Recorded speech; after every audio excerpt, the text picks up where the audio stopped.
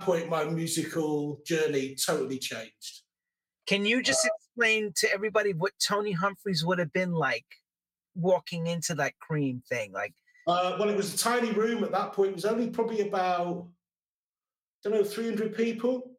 And it was just really, really quality house.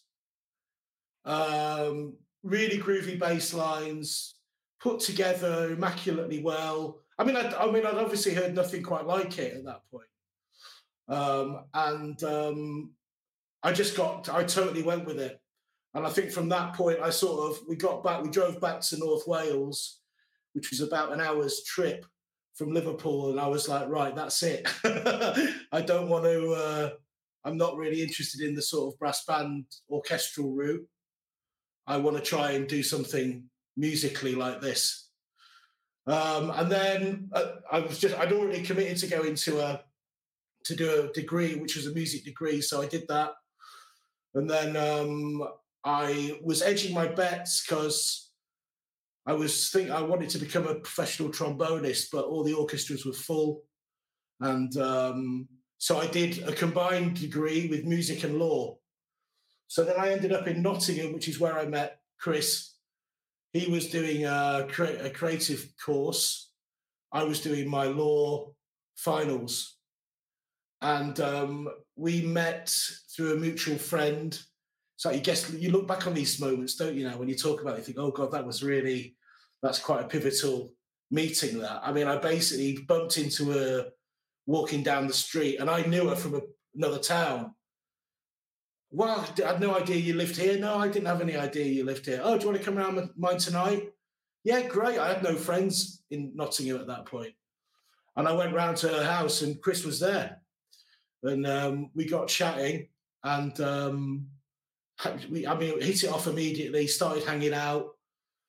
Chris was already making some music. I'd already flirted with making music. I think I'd made one pretty dreadful record. And Chris was making stuff for his course. So we sort of combined our gear and started making tunes and going to car boot sales, pilfering disco, sort of like finding disco really, because at that point the UK house scene had really popped off. So right. Like labels like Euphonic and Paper, all taking an influence from that. But at that point, I didn't really know much about disco, apart from that. And I think that was the start of our journey into really finding out about the culture and about the birth of the music. And and that was basically the start of Crazy Penis, I think. Yeah, it's always funny to hear that how everyone meets up in your town. It's like where you live again. You go to Wayne Uni, and somehow it's not the first time hearing that kind of story.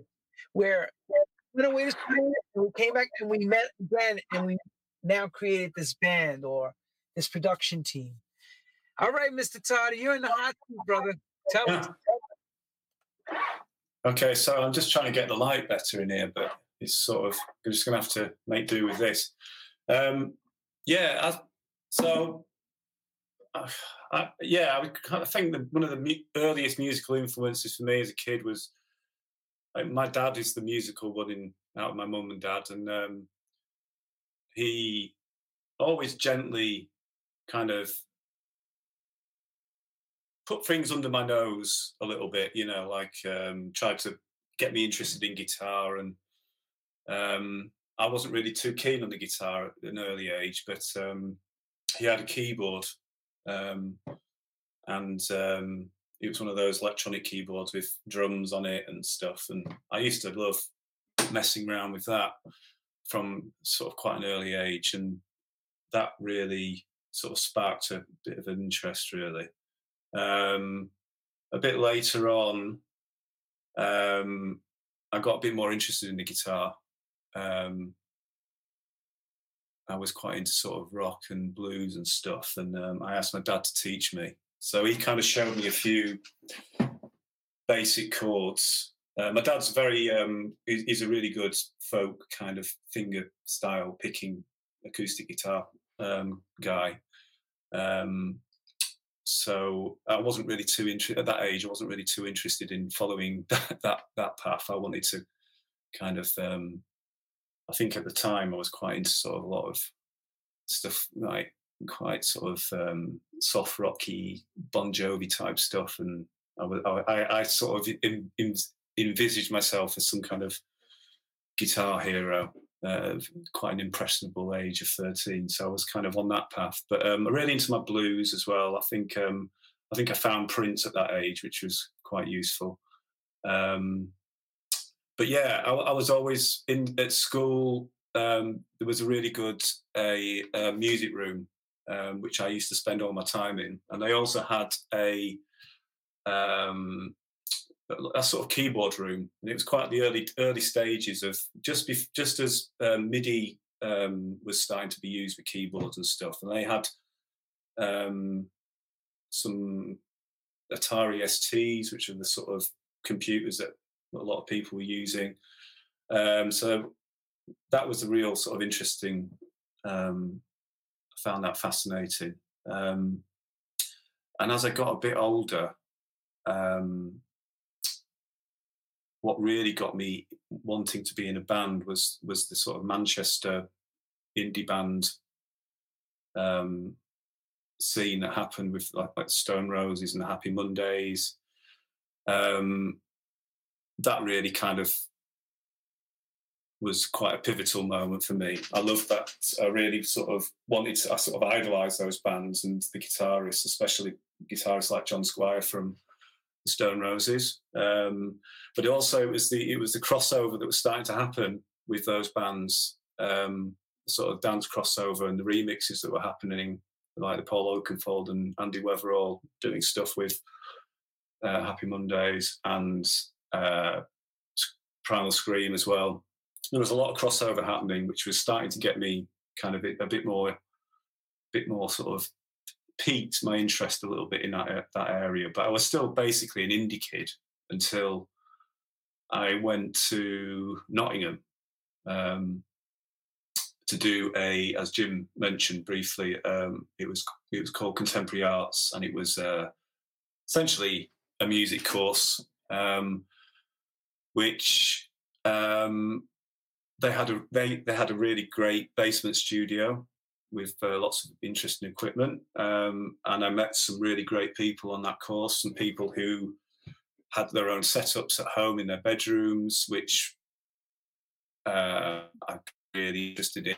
Never seen sampling before, and I was starting to experiment with that. But it was when Nottingham in the early 90s had a really great house scene.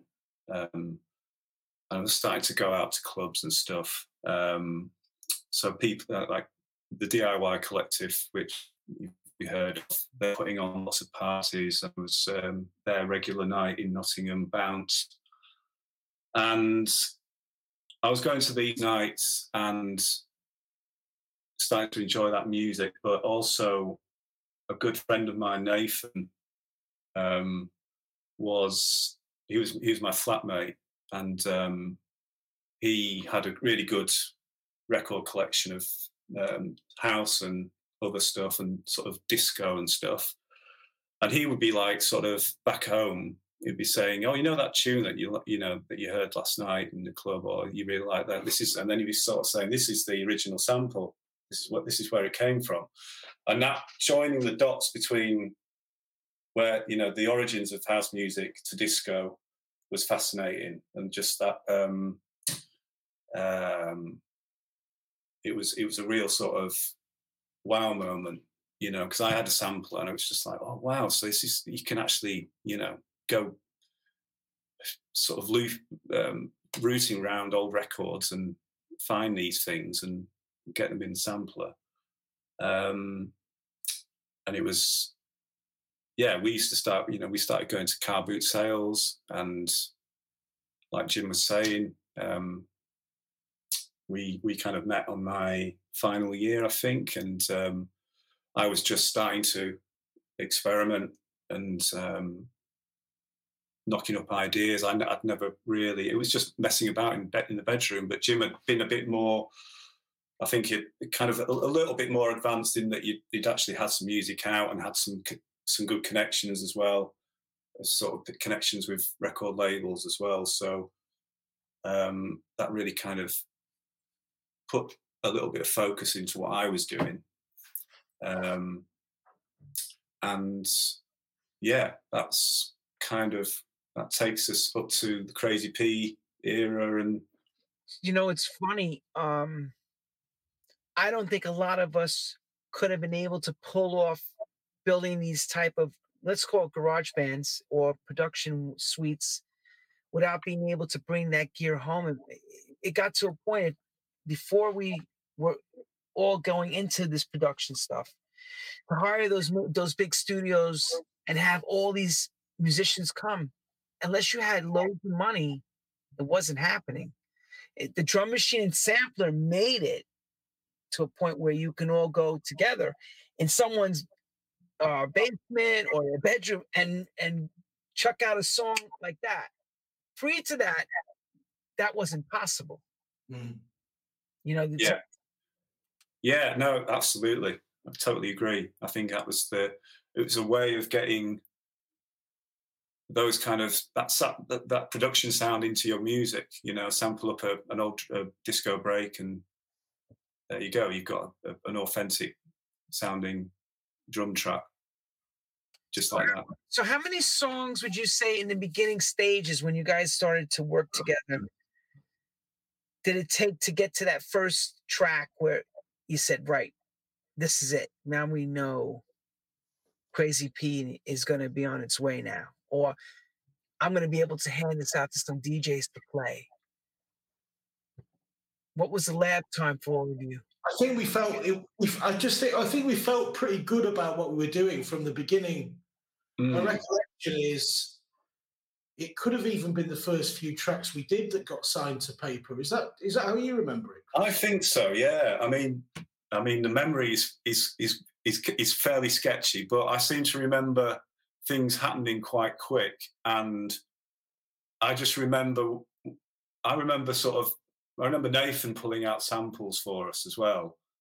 That was quite sort of this is my friend that was mentioned before, and I seem to remember the first few things that we just got in the sampler.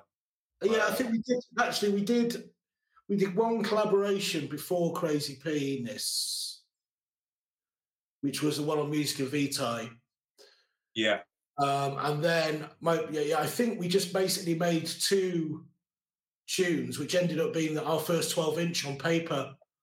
The same friend I mentioned who took me to Cream, a guy called Phil Cooper,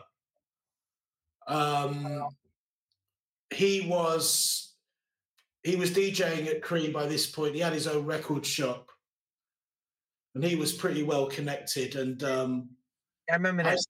Tracks to Phil. And Phil Cooper, Fat Phil, or just Fat Phil. So I went to school with Phil. So Phil sent the tunes up to paper.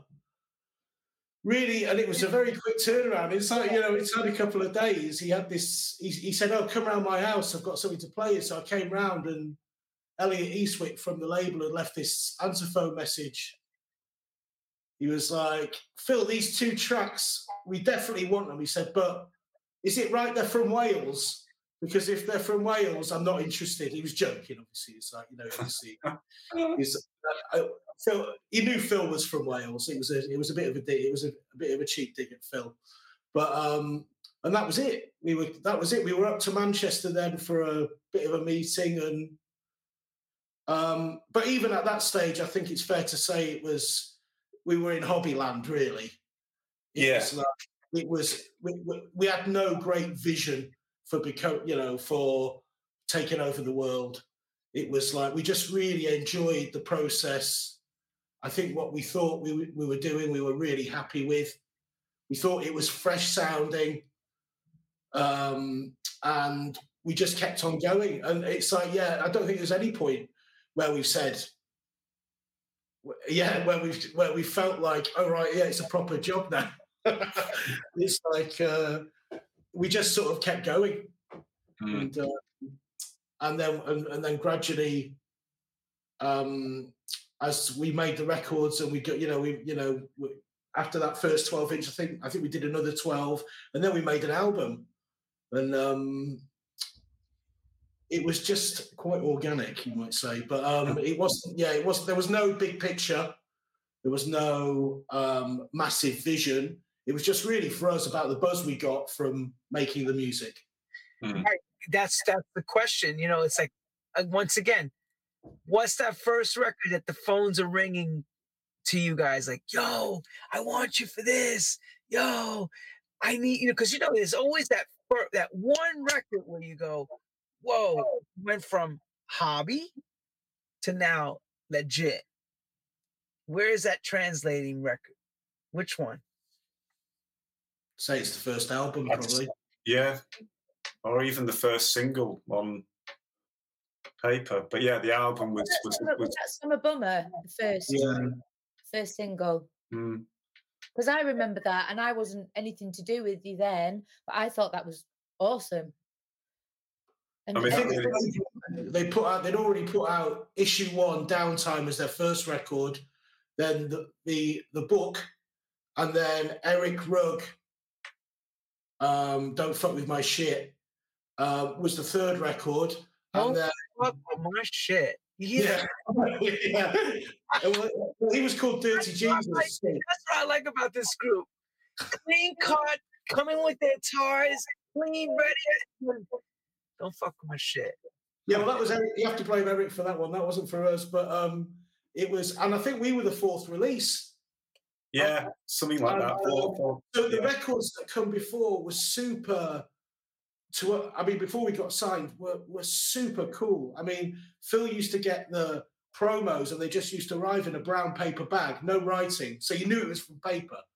It was like, and he used to get them at home. We used to go around and listen to them, and it was just like, this is where it's at. This is totally where it's at. So I think, getting signed to them was it was a boost. Here's the thing about yesteryear to posing today. People, check this out. Back in the day, you got very little information, more white labels, something scripted, maybe an ID number of the pressing or code. Records would blow up from that. Nobody knew what was what. Nobody knew how it went. They knew this was a hot track. Meanwhile, coming forward in the time machine, you have to explain everything. You have to describe everything. You have to be it's more about the texting and the hashtagging than it is about the actual, sometimes the product. And back in the day, you listened more so than who you could care less, basically who did it. It was more about the sound. Then if it happened that it was your favorite DJ or producer, even better. But you didn't judge it on that. You judged it on the quality of what you heard. And that's how the fire would travel, or should I say the explosion would begin, because now it's so different. But we'll touch about that in a moment. I think there was always a guaranteed quality with labels like Paper and Newphonic as well. So you could buy almost slightly blindly and just expect good quality. There was a very definite sound to those two labels. For me, there was anyway.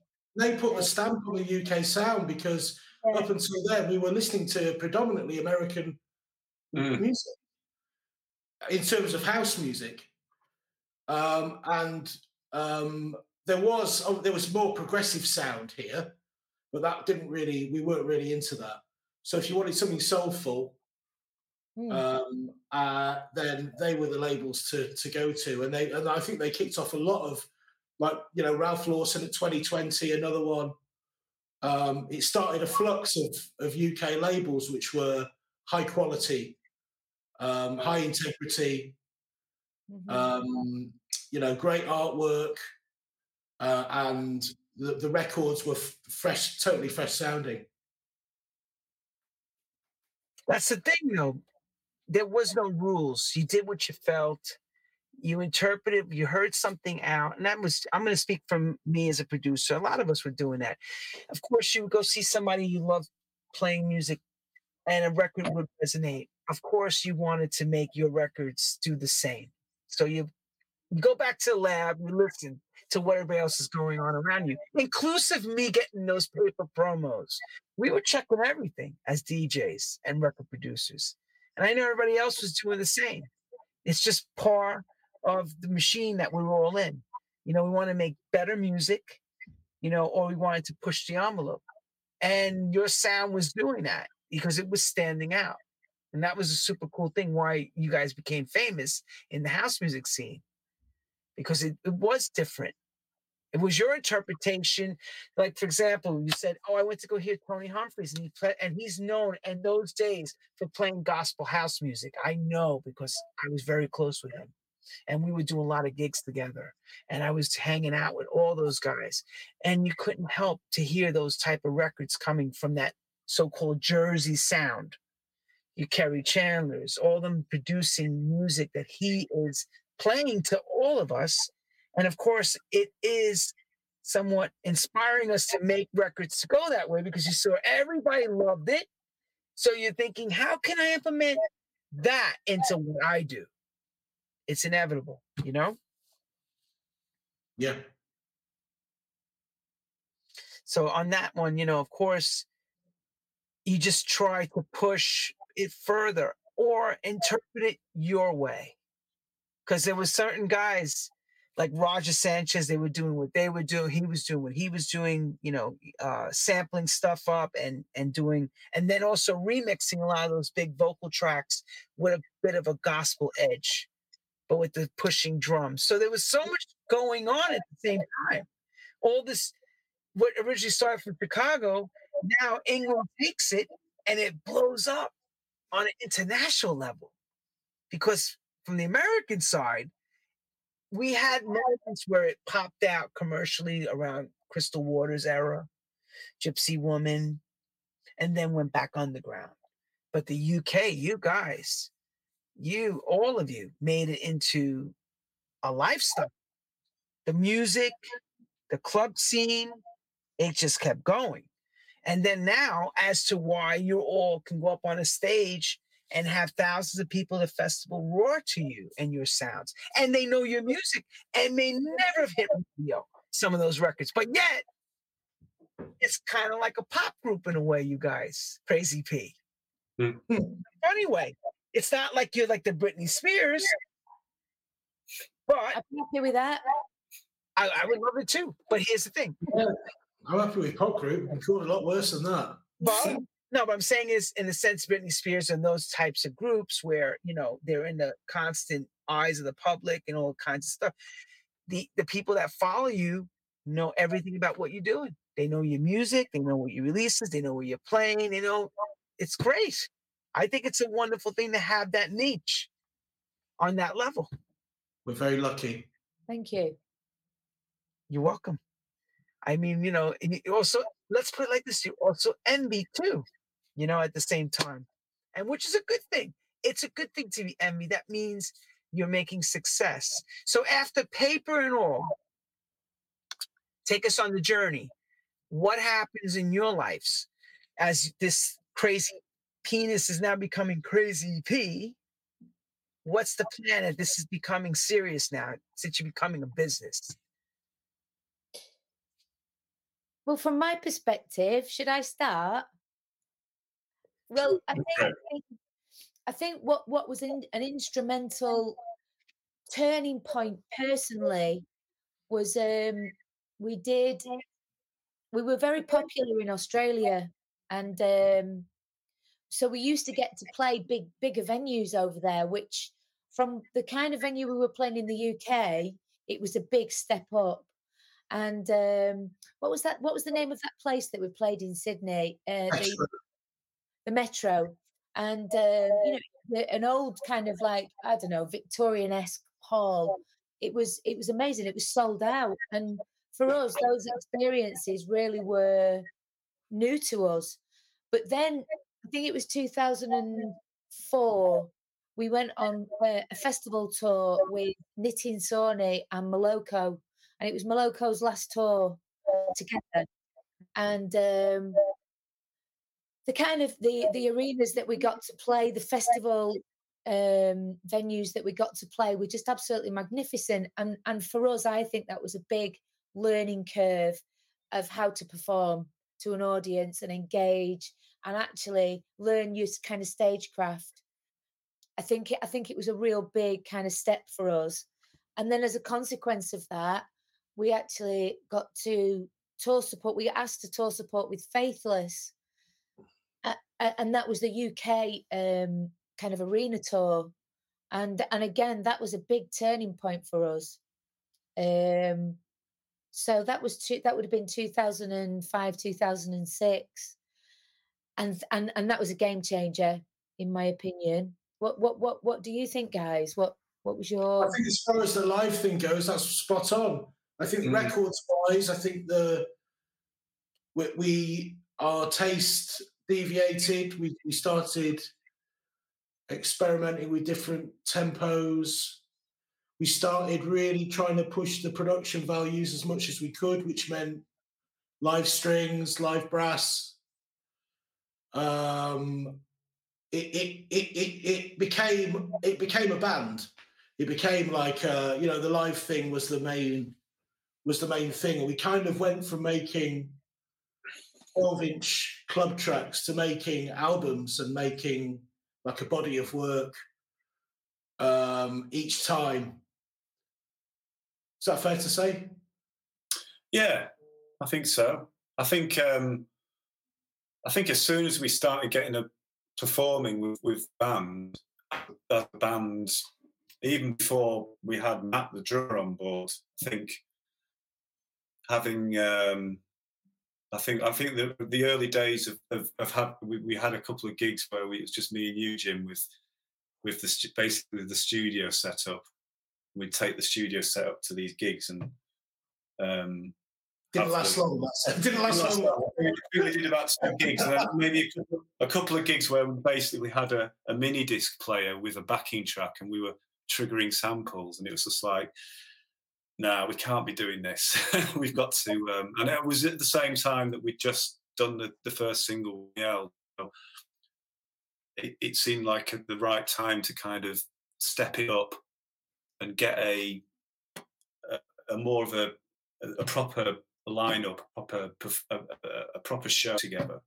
And ever since then, and certainly since we got Matt involved, our drummer, who was a friend that I met at college, but we all kind of hung out in Nottingham. And yeah, the live show started to kind of feed back into the studio work and vice versa. So it kind of really informed where we wanted to go with future album projects. And yeah, there was like Jim said, there was a lot of just trying out, experimenting with different styles. And I think we spent a few years finding our feet, really.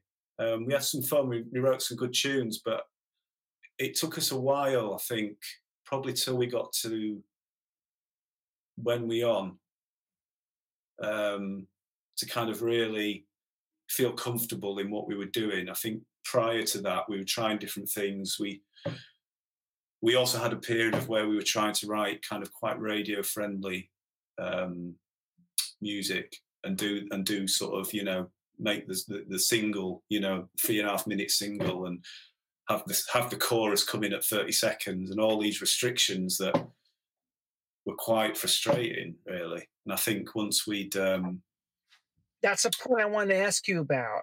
Who was pushing that, Toddy? That let's do that radio mentality. Let's go for commercial records. Where you were starting?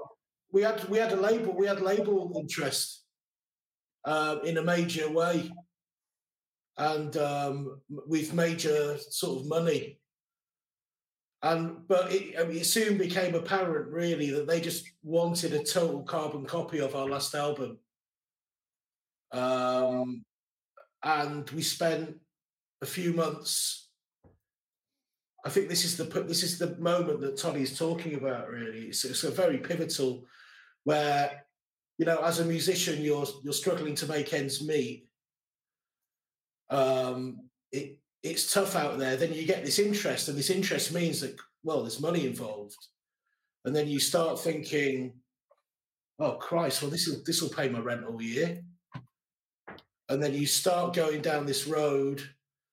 Fortunately for us, we didn't go down it for a very, very long time, but and I can't remember exactly how we pulled ourselves out of it, but we just saw through it, and I think we thought, do you know what? This is not what it's about. It's not what we're about. Let's just try and make the music that we want to make. And if it doesn't fit into 3.5 minutes and it isn't of a sunshine, happy vibe variety, then so be it. If we like it, let's go with it. And I think that was, like Chris said, When We On, which would have been, what, 2006 or 2007? I think it's a bit later than that, wasn't it? I think it might have even been 2010. Was it? Bloody hell. Yeah, because But I mean, that was, as soon as we started making that record with that freedom, it totally opened everything up. And it was, there you go. I mean, that after that record was when we started really achieving, you know, the success in terms of where we are now, where it's, you know, we're all happy to do it as a full-time job. Yeah. So it was, at that point, it could have been easily, I mean, the label that offered us the money are now gone, you know, which shows you. Can you share that with it was Head Candy. Oh, through the Ministry of Sound people. Yeah. So, yeah, I mean, that shows you, I think. So can you imagine that conversation, everyone? Conversation was more like this. We need some of that hot, sexy music for Head Candy. Yeah. Because that's what they were about. They were. We weren't feeling very hot and sexy, Lenny, at that point. We need that sexy music, because that's how I remember that brand was breaking out with all the parties around the world, especially in Europe and the UK and Ibiza. Head Candy ruled the roost for a minute there, for a while. So I can imagine them throwing Ministry of Sound money at you, and you're going, it's quite, look, when you don't have, and now all of a sudden you have all this thrown at you, it's hard to say no. Because you want to run it as a business. You want to be able to enjoy, to keep making music, not struggle to make music. It's different, it's hard when you're struggling. And then when you get a taste of that moment of the golden, I always say it's that golden lollipop. It's like, oh, it tastes so damn good. It's like, no, take it away. I want to keep it. It's like, but when you play on that level, there's a give and take. It's like, how far do we want to go to change? And how far are we willing not to change? Fine lines. I give you a lot of credit, guys and lady, that you would have a situation where that threshold line is drawn in your sand and you're asked to bring us what you did for paper, but we wanted this one. They always give you those, that's super cool, but can you do this? Mm-hmm. Yeah. And are you willing? Like you say, I think once you go down that route, and it is very, very tempting, but you very much definitely you have to adhere to a formula. And the more you think about that, and another group that we know, they'd actually signed to a major label, and it didn't work out. And so with reference to that, I think thinking about things once we sat back from it, it was a definite no from us. Yeah, they had like a 5-album deal or something, didn't they? And yeah. by album 5, the record label had totally lost interest in them. Yeah. So they just didn't care, and they were just it was really disappointing to see such talented individuals face this sort of. I mean, they still made the records great, to be fair to them, didn't they? But it was just. You're right, Danny. That was at the same time, so that probably coloured our judgment as well. Guys, but do you actually think that sometimes when people that brought you in, the A&R person that had the vision and the fantasy of making this Crazy P become like a commercial act is no longer there or loses interest, how important is that to the end? You know? Oh, totally. It's a dangerous game. Yeah. Again, we know people, I mean, who've had recorded albums like with the Philly Soul Strings and everything, and then the boss has changed hands and it's been ditched, and in fact it's never even seen the light of day. You know, they spent 200,000 quid on the record, and it's like it's on a shelf, and it's still on a shelf. Yeah. Like, it's ridiculous. Yeah. But the independent route was a good one for us, and I think it's increased our longevity, and it's kept our fan base really loyal. And best move we could have made. In the beginning, did you think about any social media stuff at that time, or was it just making music? I don't think about it now, Lenny. Never mind. I think it was one thing we were never particularly good at. I think, which was creating a personality for yourself. We're not kind of whilst I like sometimes ranting on Facebook or posting things on Facebook or whatever. I think there's certain people that really engage it with a specific personality, and they really go for it, and they're really good at it. Who's that? Narcissists, do you mean? Well, that's one word. But you know, we were, for example, we were kind of with this management company for quite a short amount of time, relatively, and they were always kind of trying to, kind of provoke or prompt us into kind of developing a personality. And I think we were just quite happy being ourselves, and that didn't ever seem enough. It was always like, yeah, but what about if you forward roll into a record shop dressed as a bear, or what if you kind of run down the street naked? It was like, do we have to? You know, it was like always trying to create some kind of attention. And so social media really wasn't on our kind of spectrum. That's why I asked it. Yeah. Because people nowadays are on the opposite side of the spectrum now. As you saying you're not bothered by any of that. From others, it's not about the quality of what they're doing in the studio. It's about how many people they're following them. And the music is just a calling card. It's terrible. It's the nature of the game now. You know, it just seems like, hey, I got 100,000 followers. That makes me popular. Yeah. Then you see the music, you're like, oh God, you call that music? It's not music. You know, I mean, it's not fair for me. I'm in here again. This is my perspective, everyone. This is not religion.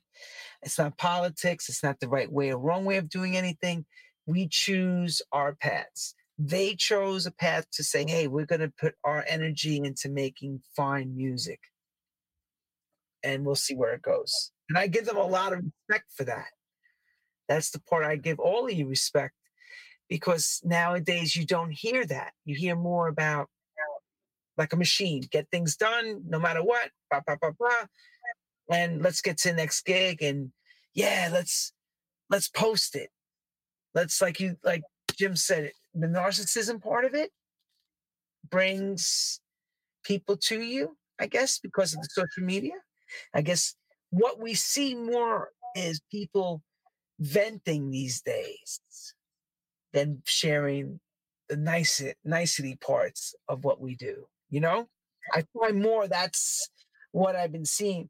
And that's why I never liked it when it started, because when we all went out to these clubs and these environments, that kind of stuff was left outside. We were there together as one, enjoying it, not bringing all that stuff into it. But now, due to this thing called the smartphone,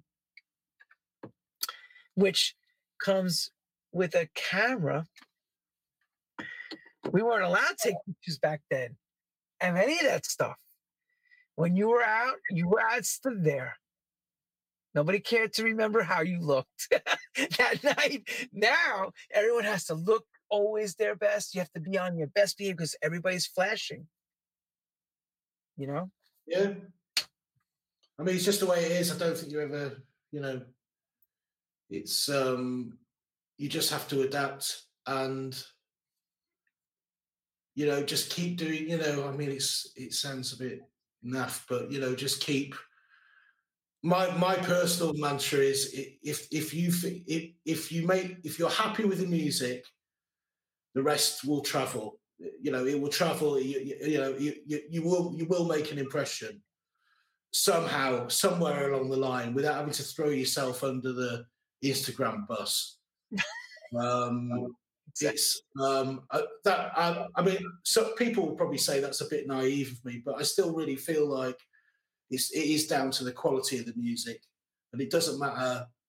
I think what you're talking about with people who treat Instagram as a more important thing, it's a different ballgame. We're not in that. We don't play at those events. We don't deal with those people. We are in a different niche. We're in a different group. Well, that's a good point. So explain your fan, like what your fans are like, so people can understand that who are watching this, that maybe don't really know the true part of Crazy P. They know the music, but they're not really sure about the stage show or the fans that follow. I think we're very, very lucky in the sense that the baton has been very definitely kind of handed on inclusively to a really brilliant musical young audience. And I mean 20-something, early 20s. And I think it's, for us, that's been incredibly humbling and exciting, because you can't rely on people our age to go out week in, week out. They've got other parts of their lives. So whilst we've still got that loyal fan base, we've also got Nice Dog. We've also got this really young, youthful audience that are absolutely loving it. And that's what keeps us feeling young. Weirdly, I know what we were talking about before, which was, obviously we're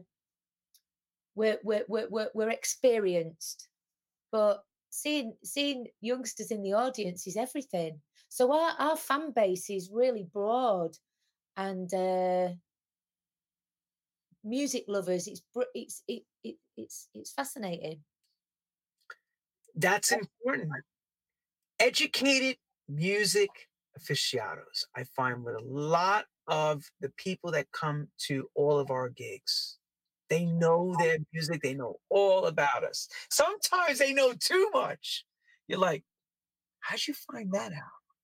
Can you give us an example?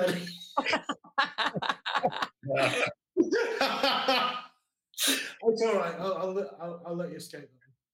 But now, with the last album, this remix album, which I know is a success, and we understand how you did things back in the day. When you guys sit down now, is it always the idea to produce a album, or are you going from song to song and then just compiling them when you're trying to make these new albums? There's a bit of both going on. I think probably as we've matured as writers, I mean, the last few albums certainly have had a bit more kind of cohesive glue about them, in that they were kind of there was a period of time when we tried to knuckle down and write the majority of them, but there was always tracks. There's always sort of tracks kind of in the vaults that sometimes make it a bit of an appearance. Maybe there's something left over from a previous album, but I think the last album was written. The majority of it was written during a 2 weeks in February, very cold February in Anglesey, which is on the west coast of Wales, and we got the full band in for 2 weeks, set up a studio in this beautiful wooden barn, just wrote for 2 weeks, and that's basically informed me the majority of that album. And then there was post-production where we came up with fresh ideas, but essentially the starting point was pretty much the 2 weeks writing. And we did a similar thing for the one we're working on at the moment. So we spent a couple of weeks in a place early this year to come up with some ideas. So yeah, I think just by virtue of those, putting something like that in place. So like, we're going to go here, we're going to write some music.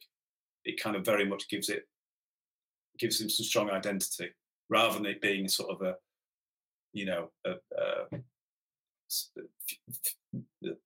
studio sessions, sort of isolated studio sessions that you're trying to tie together.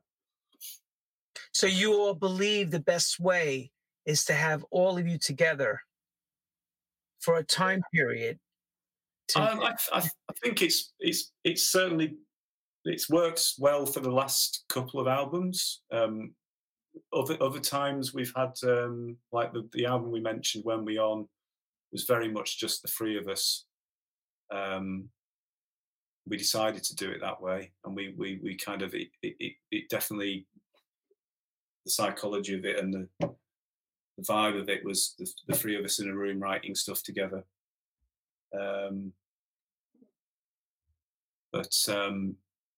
Yeah, there's certainly the last two. We've got the rest of the guys involved for a little bit. I think it's great for vibe, for playing in the room with the guys. We've got a good, it's the same lineup we've had for 20 years pretty much. So we've got. How many of these guys are there to make these records happen?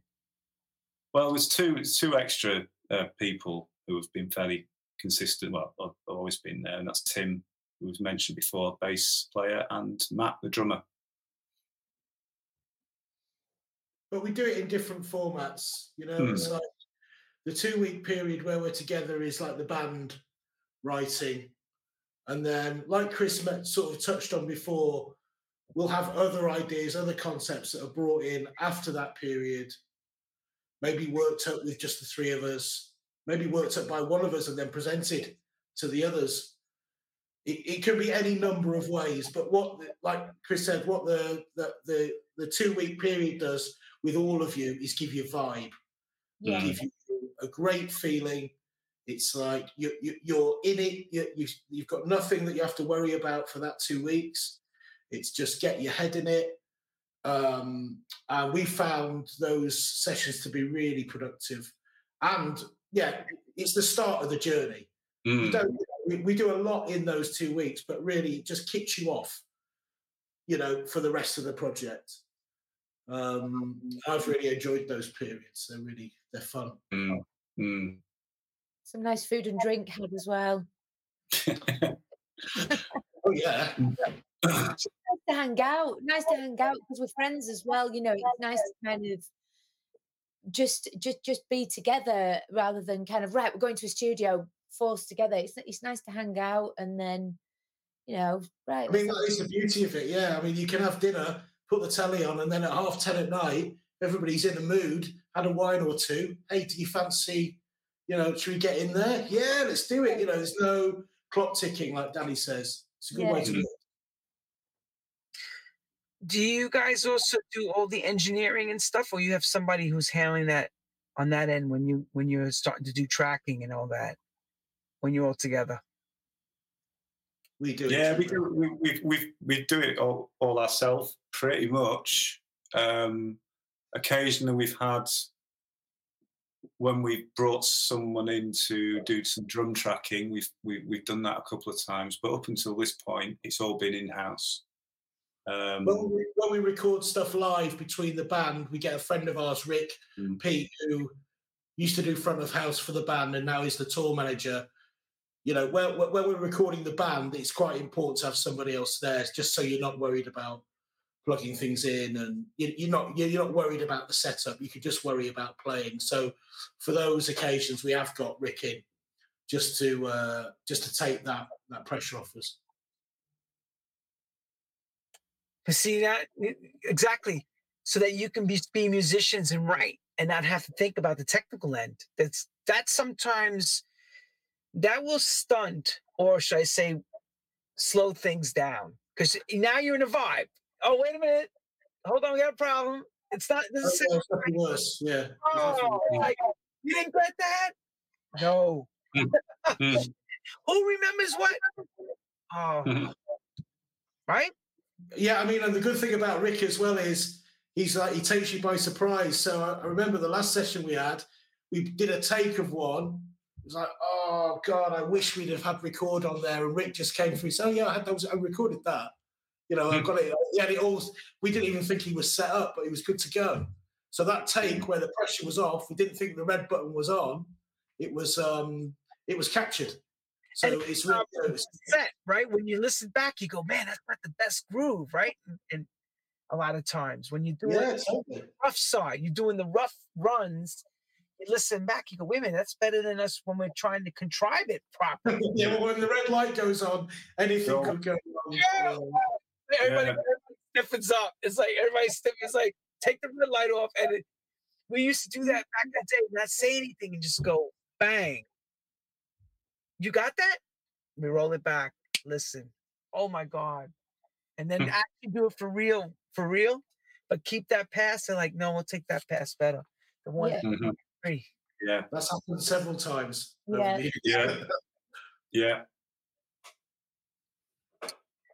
The best gig you guys ever played together. Oh. Come on. There's going to be a few contenders. You tell me Wembley? They're all classics. They're all classics. What can I say? It's tough to pick. Gosh, that's. I mean, I would put in the hat the last one we did at the Sugar Club in Dublin. I think. Yeah, that was ridiculous. Because it's a really small jazz club, but we've played it consistently over the tours, and the stage is really, really low. And so you're really the crowd. You're in the crowd, and that, I think energy-wise, the one we did on the Age of the Ego tour, there, yeah, I was welling up a bit. It was really quite mad fun. I thought I was God. What's that? I thought I was God. What for change? Yeah. It was immense. It was like the amount of like energy in that room. It was ridiculous. It was like a human zoo. Like it was incredible. Just came off shaking. Yeah. Very emotional, and it was one of the smaller gigs on that tour. But it was just a perfect storm, perfect vibe in there. Yeah, it was great. I'd probably say that. I don't know. Can you think of any others? I think there's been Yeah. I mean, you have to throw a few into the hat, really. But the one we did at Coco. Oh yeah. Which was obviously it's a big stage for us, and it's an amazing venue, Coco in Camden, and it was for the When We On album as well, and we had some great set design as well with the big P that was lit up which was it Will who did that? It was Will Yeah. who did that. Yeah, the LD, the lighting director. We had some really good lights. It was just for production value, it was stepped up a notch on that show, and we really put a lot of effort into it. And although we might have been a bit nervy on stage, I think the feedback and the way it went down, and we did enjoy it. It was great. It was just a real, whoa, did we just do that? Did we just play there? I think it was more or less sold out. It's this beautiful old Victorian style music hall kind of venue. And that was special. I always remember that one. As I asked the greatest gig, I got to ask the next one. Worst. Let's go right down that crap hole, the rabbit hole of the worst. What could have been the worst gig you said, oh my God, this is so bad? We did one where we That's how you pick. Yeah, we did one where we played a venue in a certain country where we got stopped after 40 minutes so that they could bring on the dancing girls and kind of do some kind of raffle, but no one was allowed to dance in the audience. So it all felt a little bit, I think it was a Playboy, sponsored by Playboy or something like that. And it was quite an experience. I think we got stuck into the vodka afterwards. It was quite bad. Unusual. It was quite unusual. It was quite unusual. That was Russia, wasn't it? I think we had a few of those in Russia. Quite strange. Yeah, I mean, most of the ones in Russia were like that, weren't they? They've always been a little bit edgy and a bit weird. Some good ones. We've had some. No, we have had some good ones. But I think in the kind of earlier days, there was like a lot of the gigs in Russia were sponsored events. So they were either sponsored by a huge vodka company or Playboy or so it wasn't really like our audience. It was an audience where you get a lot of wealthy businessmen and then lots of kind of younger girls who were very beautiful, and music really wasn't the main focus. So we'd turn up and you were lucky if anyone was really watching you, which can be quite disarming in a bad way. Makes you leave there and go, oh, I don't want to do that again. But then you're saying, damn, they paid a lot of money for us to come over and to perform. I remember, it was not bad. I remember being in the car, leaving the gig in St. Petersburg, and every few blocks we were getting stopped from the police. I'm going, why? The guy turns to me and says, you know why? Because cop don't make good money. He needs protection money from us. So they're constantly on the take in Russia. Okay. Yeah. That doesn't surprise me. Yeah, of course. Now, the question is, who is your record label today? And how do you go about doing future projects from this point forward? Are you controlling your own A&R or somebody consulting you as well? Like you see back in the day when we went and worked with labels. Who wants this one? Anyone in it. Go for it. K7. I mean, we basically have an artist services deal with K7, who are are they major label? I guess they are. I suppose But so. what the artist services deal gives you is complete freedom to use their resources, but to basically just do what you want, basically. So that's what we've done for the last 2 or 3 albums. Yeah. So we created our own label, which is called Walk Don't Walk, and then we use K7 distribution and their elements of their resources they can give to us, and it's our thing basically. So everything from the artwork, they leave us alone. I mean, fortunately, I think we've proved they're happy to leave us alone now. In those terms, they don't get involved at all, but in a very minor way, maybe with release dates and whatnot, but we're left to our own devices, basically. Are you guys also pressing vinyl, or are you just doing all the digital stuff? Both. Yeah, we do I both. find as well. How well do you find the vinyl market these days with everything, with the changes and everything going on?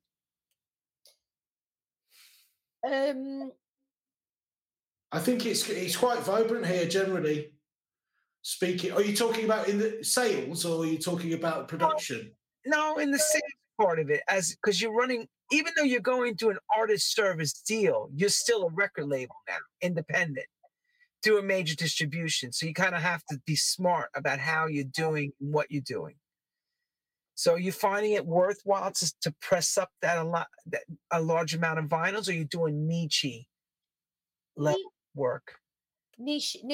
Well, we do. I think we get advice on how many to press at any given time. It's Yeah, it's like a small press, I'd say, small and then, press, yeah. and then repress when you're ready to go.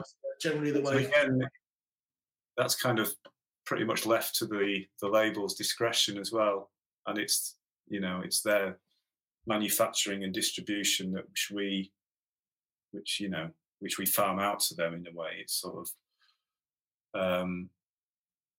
but yeah, as Jim said before, I think the vinyl market's pretty vibrant in England. So we do sell. The problem that most people are having is actual getting things pressed up from a manufacturing point of view, because the market's really vibrant. It's a lot of the pressing plants being taken up by the major labels. So it's hard. Crazy again, though. We're back to that again. Dealing with, you start with the small pressing plants, and they get bought out. You're like, you can't find a place to get the stuff quick enough anymore. That's definitely true. That's definitely true. Just got to, it's just that is part of the process at the moment. Everybody's got to live with it. Unless more pressing plants magically appear, then so these major labels should have their own pressing plants and leave these small places. They used to have them. Maybe they were stung when vinyl kind of like took a tumble. Maybe they were, distribution of vinyl and pressing plants went under, didn't they? A lot of them. Yeah. People went to period. Yeah, there was. There was a period like that. Big time. Especially when the distributors like 3MV and Sony and all them wound up closing. Pinnacle closed all their doors when the vinyl thing died. At that time, of course, it revolutionized the streaming and all that. Everybody knows the inside, timeline. And now, cycle-wise, we're kind of back to vinyl again with a different type of way of no more HMV stores, no more Tower. All that's gone. So you kind of put these records into certain shops and certain places. So you have to be very smart how you move it. You don't want to make 20,000 pieces of vinyl and you're sitting with 15,000 units. It's not cheap now compared to how it was back in the day. That's why you have to be careful, as to why I said before, when you're making the records, even though you're vibing, you're still kind of thinking about the commercial viability because you're running a label, even though you're not a label. It's crazy. It's great. The balancing. It's like a juggling concept. You're juggling, Constantly juggling. I'm the clown juggler. I'm the court jester of all. I'm a really good juggler, actually. I've learned you have to be good at this game, you have to kind of understand a bit of it. You don't have to be great at all of it. You kind of have to understand a bit of it to be able to put it together if you want to be successful and not play as a hobby. So one of my wrap-up questions would be this. Now that we know the inside of Crazy P, where's Crazy P taking this show to? Where's the next thinking? What's going to be the things that we're going to be seeing maybe coming down the pipeline?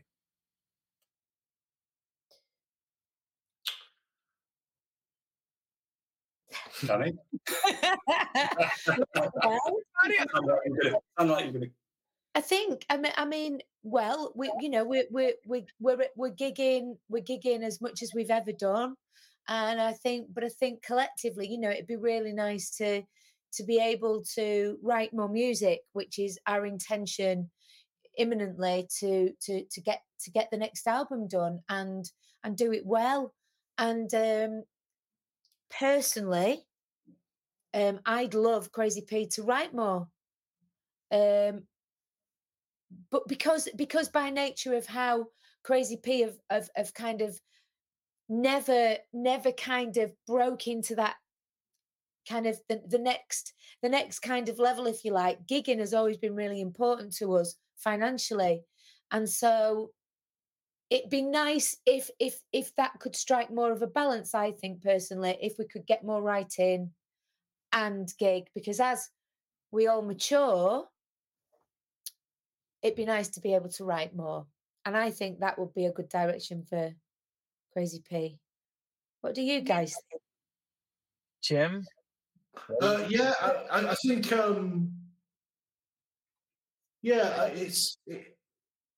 you get lost in the summer season.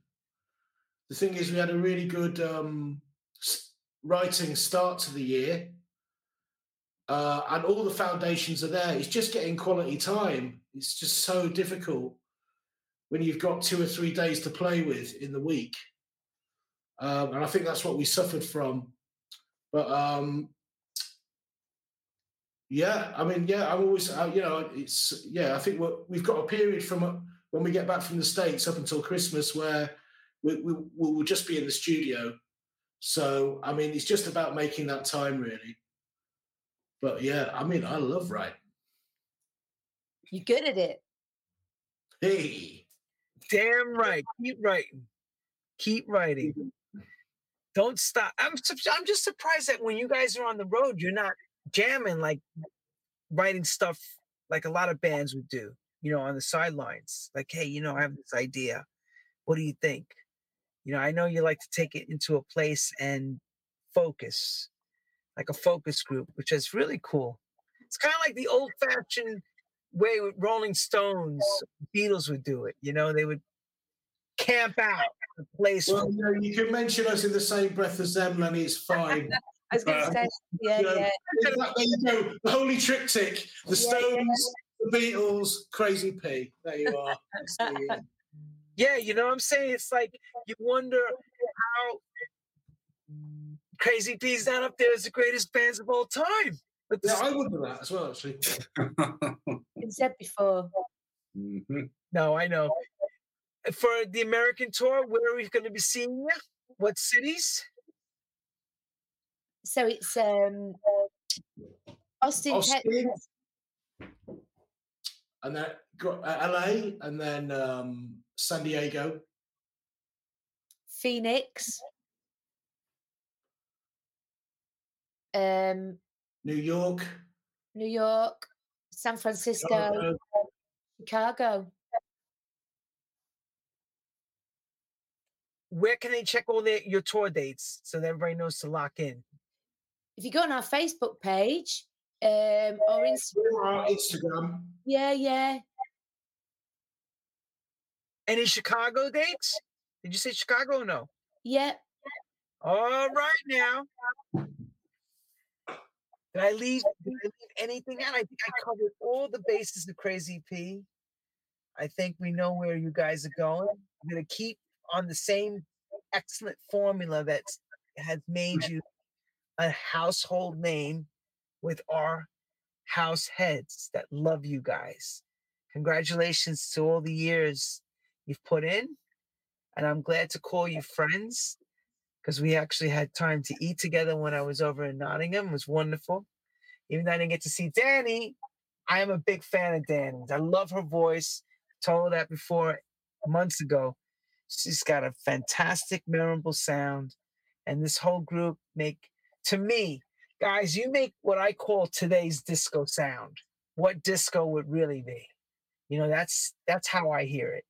It's not, to me, to call it house music because there's a lot of live instrumentation going on. It's got a bit of a more of a disco edge. So good on you. Don't change the formula. Stay with it. And congrats. And we'll be looking forward to when is this next album you think will be dropping? Autumn 2023. Autumn 2023? Yeah. Yeah. Heard that from them. Crazy P says autumn 2023. Yeah. Wow, about 9 months, almost a year. Okay. Well, we're going to wish you the best in the studio and keep letting us know. And of course, get me the records because I keep rocking them. Thanks, Lenny. Thanks ever so much, Lenny. And thank you, everyone, for tuning in to our story with Crazy P. We're taking this on the road, and Crazy P will be at a city near you. Ta-ta, good night, everyone. Don't leave me, Crazy P. I will say to you all, Auf Wiedersehen, guten Nacht, and thank you. Wow. Thanks, Lenny. Cheers.